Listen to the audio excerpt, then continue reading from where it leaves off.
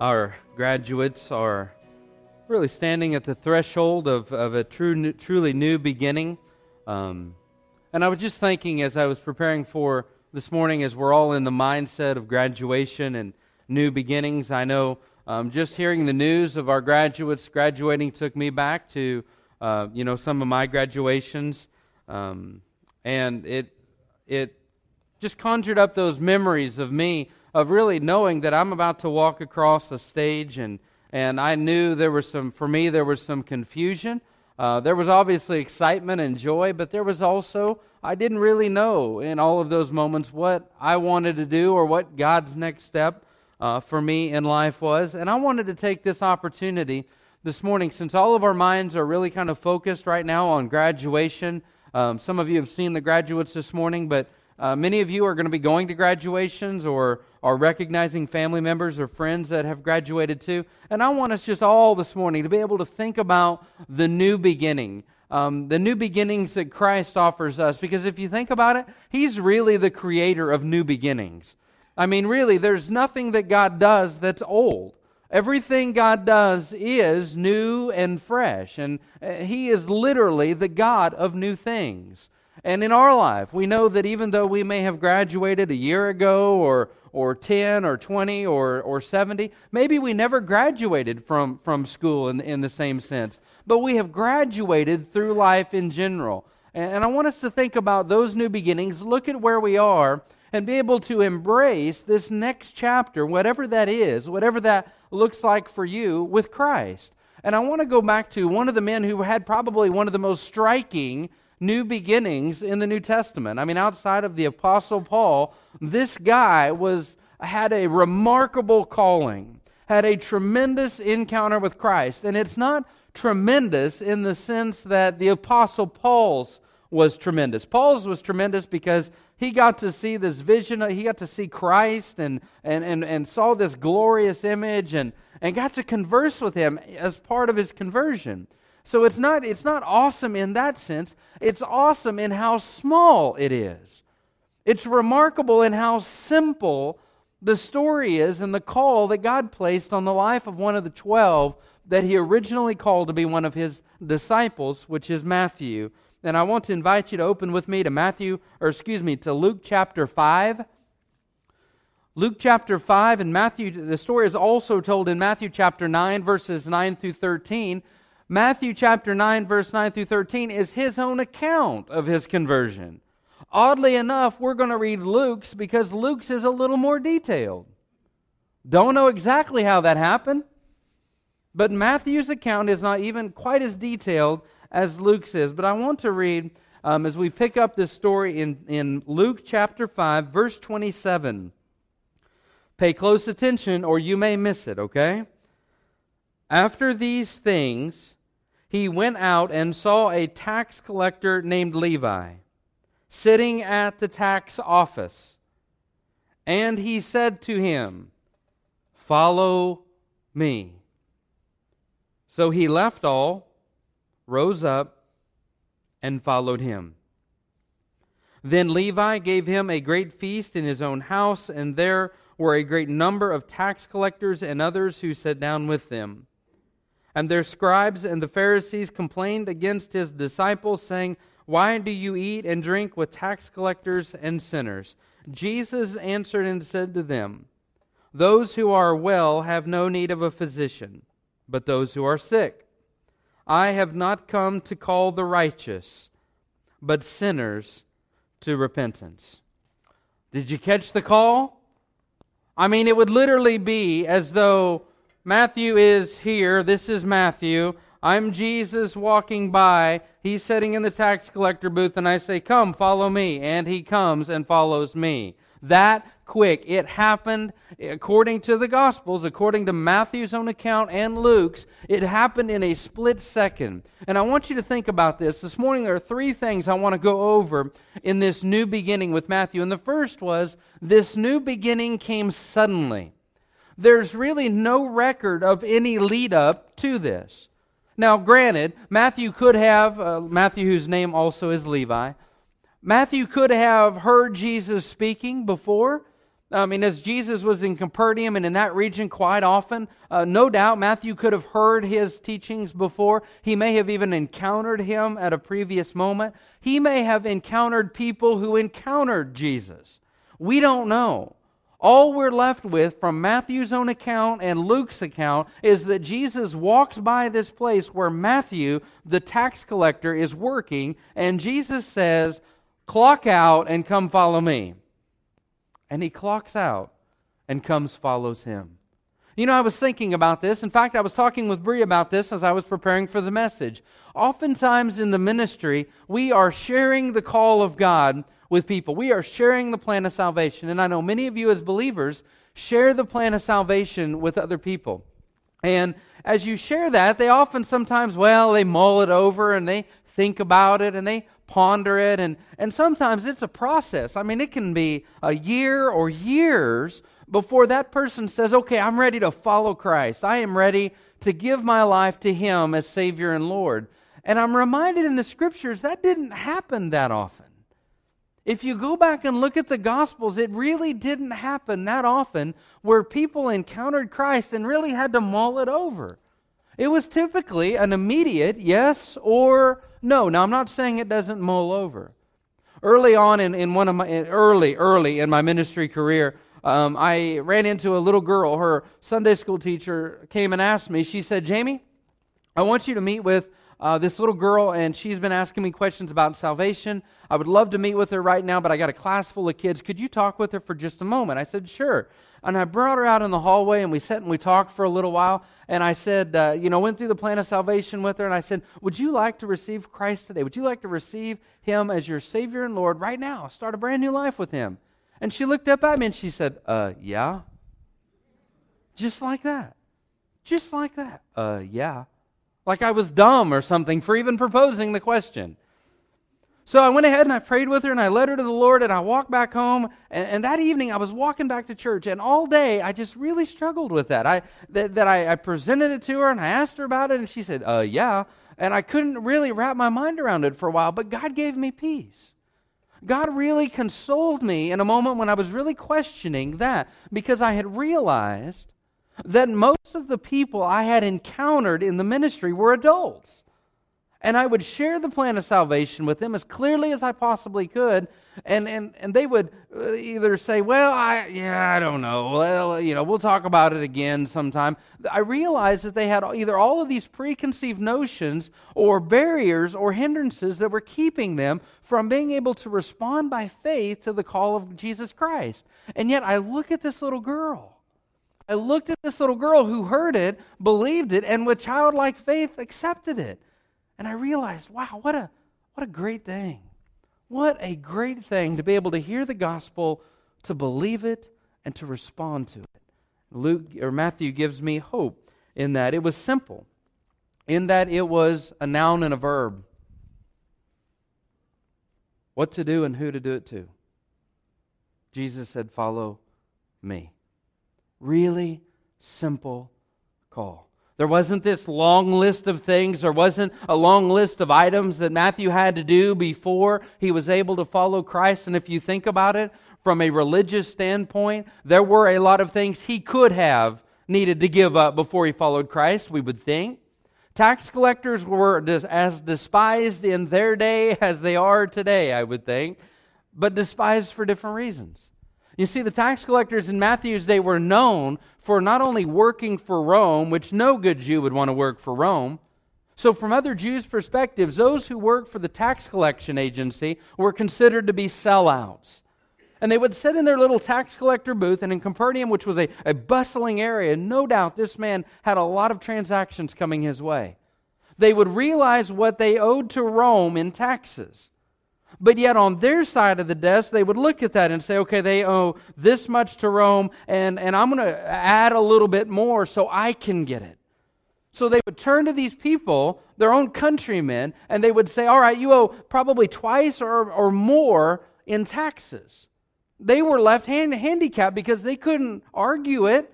They couldn't fight it. Who are they going to fight? Rome, who was the governing agency or the governing force over them?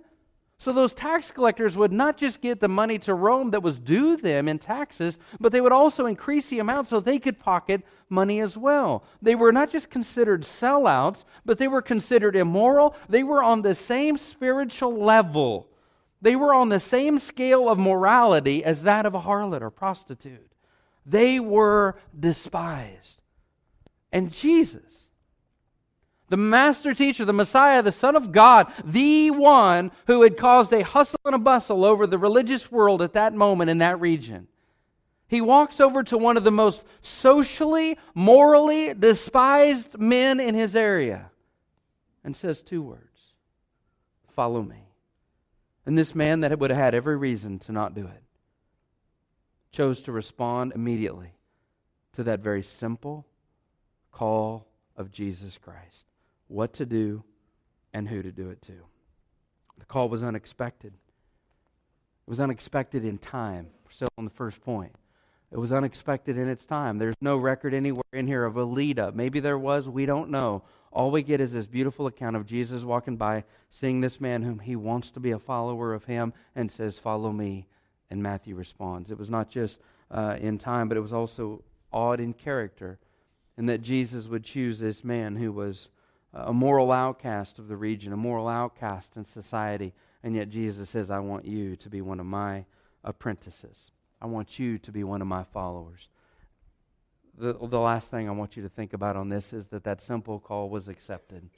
I'm so glad that Jesus didn't put this long list out there in front of Matthew, that he didn't say, "Well, okay, Matthew, I want you to denounce your selling. I want you to go ahead right now before you can follow me and give back all of the money that you took from all of these people. I want you, Matthew, to promise you will never ever do that again." No. There were no preconditions on following Jesus. There was a call extended, a call received, and a call accepted. Second thing I want you to see. This new beginning came after an old end. New beginning came after an old end. This could be one of the most important parts of this message this morning.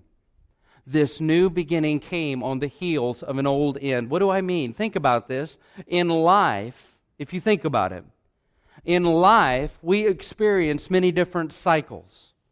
There are always multiple cycles going on in our life. There are beginnings and ends, and they turn around to be new beginnings. If you think about it, every day is a cycle. It starts the same way. The sun rises in the east and sets in the west, and we're caught in the middle between that rising and that setting that we call day. We sleep at around the same time every day. It's part of our physical cycle of life. If you think about it, life and death and months and all of these other encounters and routines in our life are all of these cycles, all of these things starting and coming at different moments in our life where they start and stop. There may be a new season in life or a new season in nature, and we're caught on this one spot in this timeline as all of these different cycles come in and affect our lives.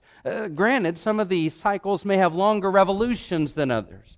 Some may have shorter revolutions, but at any given moment in our life, we are in the process of multiple cycles going on at the same time.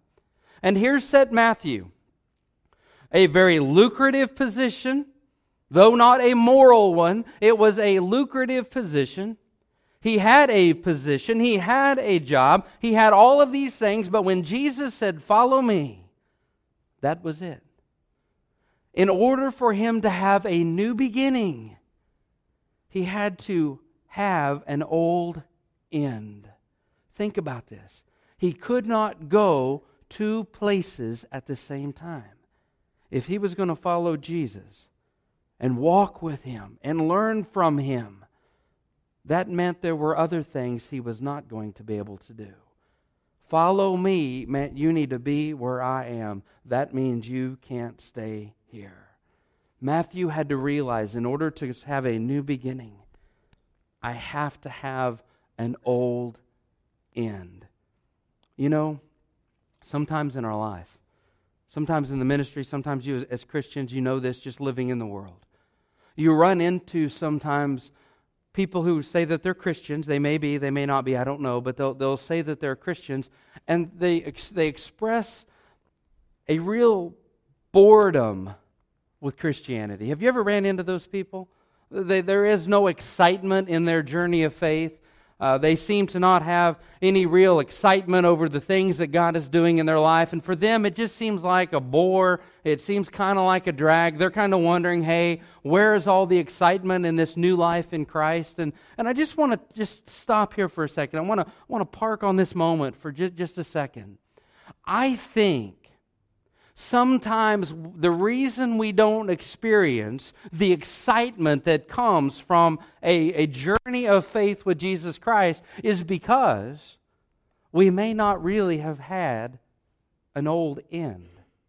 Do you know what I'm saying? We may not really be able to experience the excitement and the jubilation of this new beginning because we've never fully embraced this new beginning. We have never really let go of our old end. We are still the same people, doing the same things, thinking the same way, acting the same way, only this time, every now and then, we talk about Christ. You know, I let my dog in last night. Had this epiphany.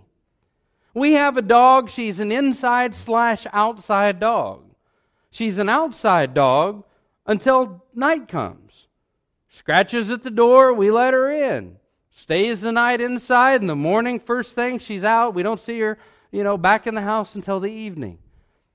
And I heard her scratching, and I was looking over my notes and everything, and I get up and I go unlock the door, and I let her in. She didn't ring the doorbell this time, and I let her in, and she gets down on the floor, and I get down there, and I'm loving on her a little bit, and playing with her just a little bit, and then I get back up and go back to my study. And I was looking over this very part of the message about how sometimes there's no excitement because we haven't really let go of the old end. And I thought, you know what? Sometimes people treat Jesus, sometimes I've treated Jesus like I do my dog. And I started thinking about that. Think about it for a minute. There are sometimes people who treat Jesus like your house dog. You let him in every once in a while, show him some affection. You expect him to keep you safe at night, but get angry when he gets too loud. You want him to be loyal and cost you very little, right? Sometimes that type of a relationship with Christ is not one that is going to be full of excitement. That type of a life with Christ is really nothing more than a hobby. That type of a relationship with Christ is not following Him. Following Christ, I'll tell you this 100 times. Following Christ is the most exciting adventure ever. You are literally walking by faith. You are literally experiencing a new, fresh life. You have now purpose to your moments. You now have joy within your heart. You now have a growing personal relationship with a God you can't see. It is exciting. And along that way, there are sprinkled both challenges and victories in which God is the Lord in every one of them. Maybe if you are bored with Christ, it's not because He's boring. It's maybe because you have never cut loose of that old end, and you're still holding on to old thoughts, old resentments, old bitterness, old ways, old nature, and holding on to those old things rather than embracing the promises, embracing the truth, embracing the person of Jesus Christ and walking with Him and following Him. I want you to think about Matthew for a minute, because his end was a good end, a good bad end. Had he stayed in that receipt of customs, he would have had plenty of money. He would have had a position. Though he would have been a social outcast still, he would have had money and he would have had a position. Okay? So his end, what he was walking away from, was what many people really want to hold on to. What many people will give a lot of things in order to have. And he walked away from it. But I know this is a mixed congregation. You're in mixed cycles of life. You come from mixed backgrounds. And I just want you to know, think about this for a minute. You might not be looking back on your old end and say, man, that was really tough to give up. I had money, I had power, I had position. had popularity. I had all those things. And man, that was really tough to say, Jesus, I love you more than those things. Some of you may be coming from a background that was not pretty, wasn't popular. Maybe you're coming from a background that wasn't fun at all. And you look back at that and you see the pain and the hurt and the struggles. And you look at that and then you hear that Jesus is coming by and says, follow me. Man, that's something that you don't have to think twice about. You know the great thing? Please hear this. You've heard me say, you've heard others, you sang songs that says that Jesus takes our shame. Have you heard that before? That Jesus takes our shame. How does He do that? For those of you that look back on your life before Christ, maybe if you haven't trusted Christ, you're looking at your life right now and you're saying, God, I've messed up. God, my life is not pretty. There's a lot of pain. There's a lot of hurt. There's a lot of brokenness, God. Maybe like Matthew, you may be saying, I'm a social outcast. Nobody seems to care about me, not even in my own family. You may be struggling with some of those things. Statistically, you are. You know the great thing about Jesus taking our shame is once Jesus chose Matthew. Matthew wasn't attacked. Jesus was attacked for calling him. Now it was no longer about, oh my goodness, look at that. It was about Jesus. How could you be seen with tax collectors and publicans? The great thing about it is, once he became Jesus' follower, once he became part of the fold, once he became a disciple, the attack seemed to stop off of him and started going on Jesus. They couldn't believe that Jesus would be seen with him. They couldn't believe that Jesus would have him as a friend. They couldn't understand that Jesus would take this man who was a liar and a thief and an all-around bad guy morally, that Jesus would want to see him. So that's how Jesus takes our shame. That's one of the ways that Jesus takes our shame. Once I'm His, what can they say about me? They can say all they want to about the Lord who loved me and chose me and called me. They can talk about Him, and you know what? He can handle Himself. He loves me. Nobody else in the world may, but He does. Then the shame is off of me. The name calling, the issues they have, they're no longer with me. They're with the one who called me to Himself. Let me show you the third and final thing. The new beginning has a purpose. We often want to think about how things affect us. We want to make decisions in life based off of how they affect us. It is a wise person who is able to make decisions based off of generations yet to come. It is a wise person who is able to say, what does this do to me, rather than just saying, what does this do about me? How does this affect me so that I may affect others? Matthew, his new beginning, was not just about him. It was not just about him. What's the first thing that he does? After he starts this new journey with Jesus Christ, what does he do? He calls all of his tax collector friends, all of the men that he had a relationship with that were lost, that were doing the same things as he was, who were in the same need of Jesus Christ and His salvation. What does he do? He throws a party. I want you guys all to come over to my house because I've got someone I want you to meet. You see, Matthew had a new beginning for the purpose of helping others have a new beginning in life. See, I know sometimes when I was graduating, I didn't know what I wanted to do, and I struggled with the path of life.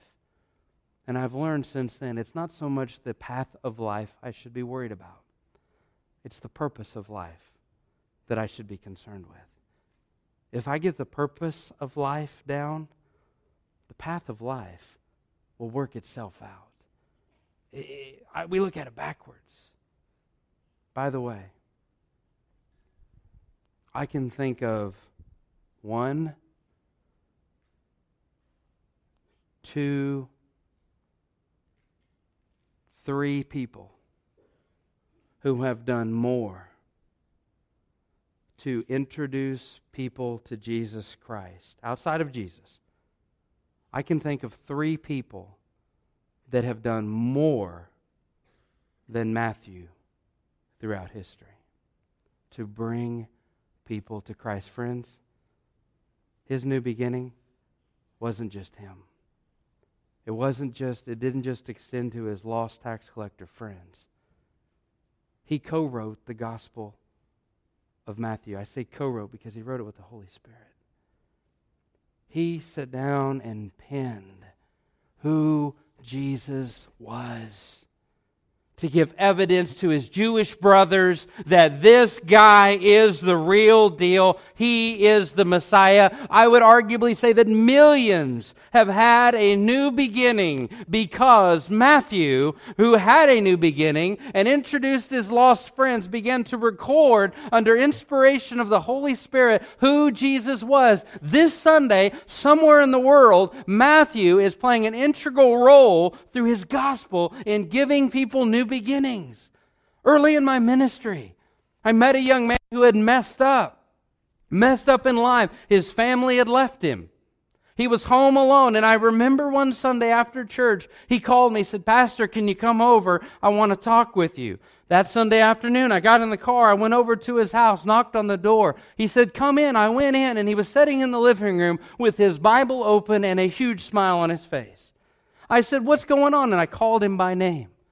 I said, "What's going on? Is everything okay?" He said, "Pastor, things have never been better." He said, "I just started my relationship with Jesus Christ." He said, "I just got saved." I said, "Well, how'd you do that?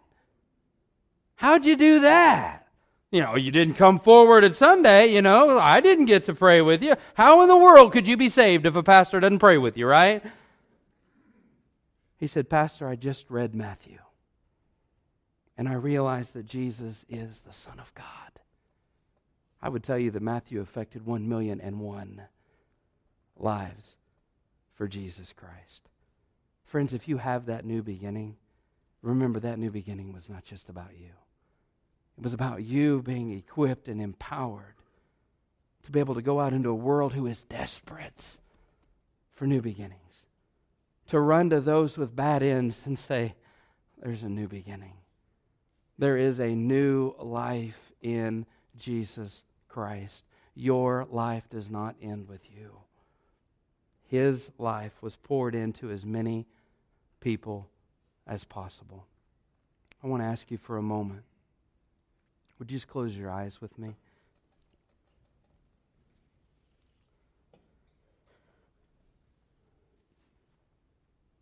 Isaiah 43:19 says, please listen to these words very carefully. God says to his people through the prophet Isaiah, "Behold, I am doing a new thing. Now it springs forth, and do you not perceive it? I will make a way in the wilderness and rivers in the desert." You may be looking at your life and saying, "God, I hear there's a new beginning, but I don't see how you're going to do it." Friends, that's up to him. That's his realm, how to do it. He's been making rivers in the desert and mountains and valleys for centuries, since all of creation. And I want to ask you a really simple question this morning. Do you need a new beginning?